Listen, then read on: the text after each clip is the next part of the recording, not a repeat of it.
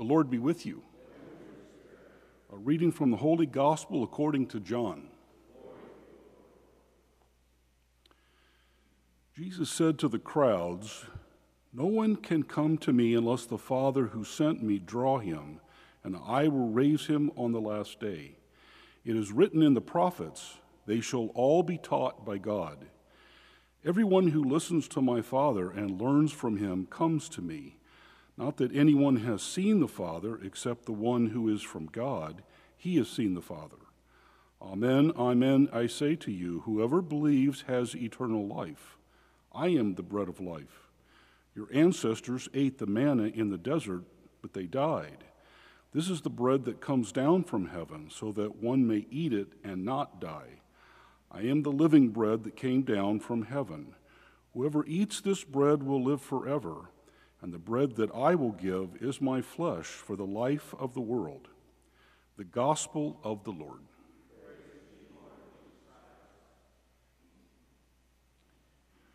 Well, good morning. There is a lot going on the desert road heading down to Gaza on this 19th day of Easter. And the deacon gets to be the narrator at many of the big events that we talk and proclaim the gospel at Easter and other times. And so I'm going to play a little bit of the narrator today because I want to fill in some of the background that I think is happening on this scene from the book of Acts. You'll remember that just 2 weeks ago, Peter was in the portico of Solomon, the last remaining structure that Solomon built. And this is where people came to hear his wisdom. I say that because when we see this this Ethiopian eunuch, it reminds me of the Queen of Sheba, because tradition would have it that she came from Ethiopia. And so here we have possibly a connection of this Ethiopian official who has traveled to Jerusalem to worship. The Queen of Sheba brought a huge amount of wealth to King Solomon. And this Ethiopian official is in charge of all the wealth. So this combination just seems too close to miss maybe the message that we're trying to see here. So the Queen of Sheba, when she came and asked questions of Solomon, her response is recorded in the first book of Kings. And she says, "The report I heard in my country about your deeds and your wisdom is true. I did not believe the report until I came and saw with my own eyes that not even half had been told me. Your wisdom and prosperity surpassed the report I heard. Happy are your servants, happy these ministers of yours, who stand before you always and listen to your wisdom. Blessed be the Lord your God, who has been pleased to place you on the throne of Israel. In his enduring love for Israel, the Lord has made you king to carry out judgment and peace." So the Queen of Sheba brought 4.5 tons of gold to King Solomon. It says in 1 Kings, never was it seen so much wealth brought.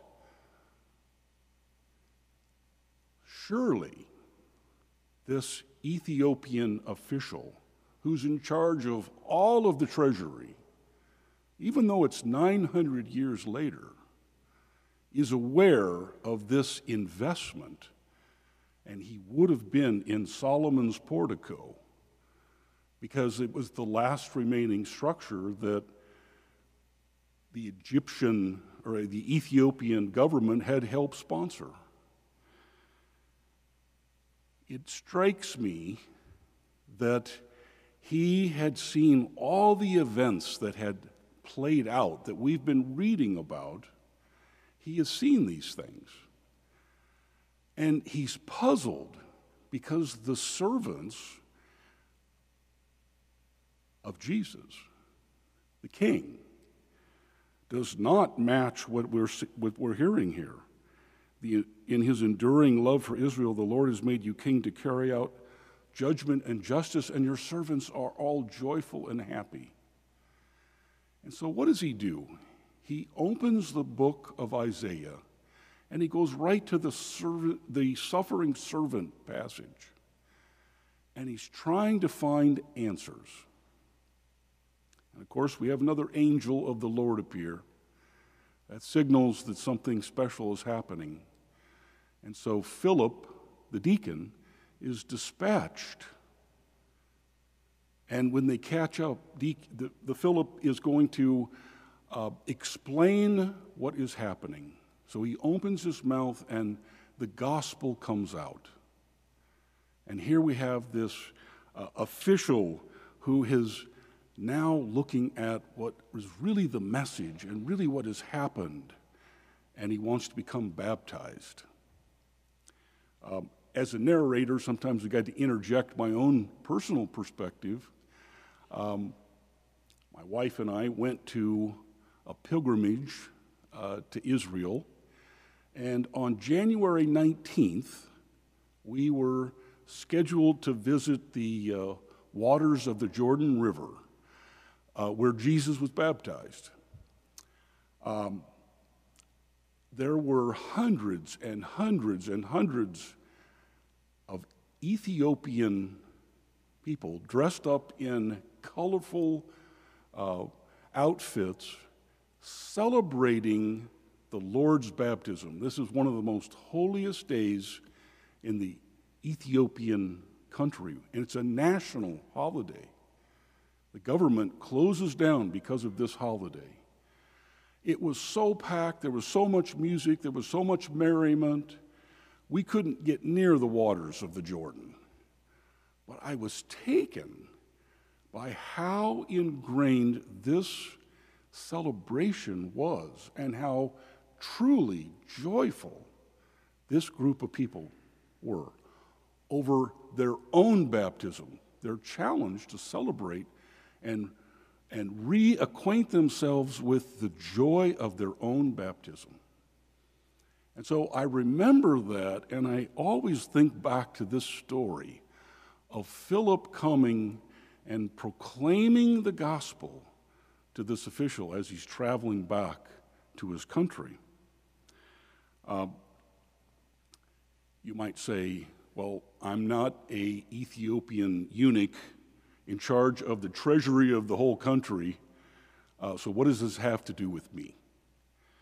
And I think the message for us as we take away is really the first part of our gospel reading today.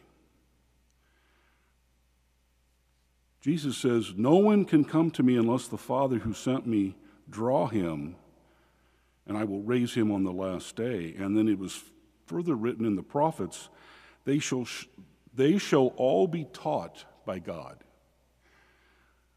So the Ethiopian official was reading the suffering servant, which was Isaiah 53.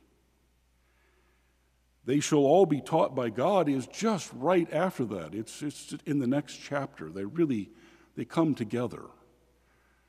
And if we read Isaiah and we don't skip around like we're doing here, God is reassuring his people. Yes, there was punishment, but now there is love. Now there's reconciliation. And I'm going to teach you. And Jesus says, "No one can come to me unless the Father who sent me draw him." Well, I was really drawn to the word draw. And when I looked this up, the Greek is helka. It actually means to drag. It's not draw, it's to drag. The other further definitions, it's an inner influence of the will, and it expresses the force of love. It's an internal drawing. And I think what we're seeing is in our everyday lives, yes, angels are not as visible as they were in our story, but they're all around us. They're active as can be, and they're helping to draw us, drag us, to understand who Christ is. It's a very vivid example that we see in the book of Acts. It's played out, and I've tried to add more of what I think is really going on with the whole drama that's happening in the scene.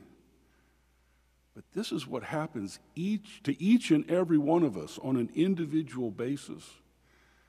God wants us to know him personally and uniquely, just like he's done with this eunuch.